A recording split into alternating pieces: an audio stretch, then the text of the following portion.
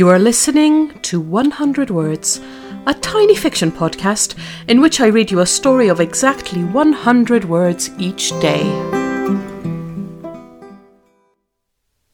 Episode 237.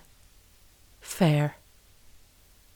He's feeling pretty despondent as he walks past the candy floss stand and the man holding a bouquet of garish helium balloons and out of the gate.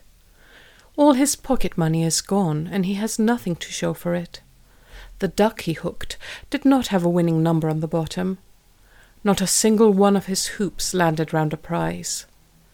One of his beanbags grazed the top of the tin can stack, but it wobbled without falling. All the stuffed toys he had coveted have stayed on the shelves. Ironically, he thinks, it's just not fair.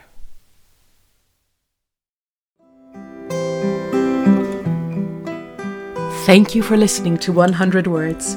This podcast is written and produced by Marilisa Valtazano. If you enjoyed today's story, why not share it with a friend? Don't forget to tune in tomorrow for another 100 Words. Goodbye.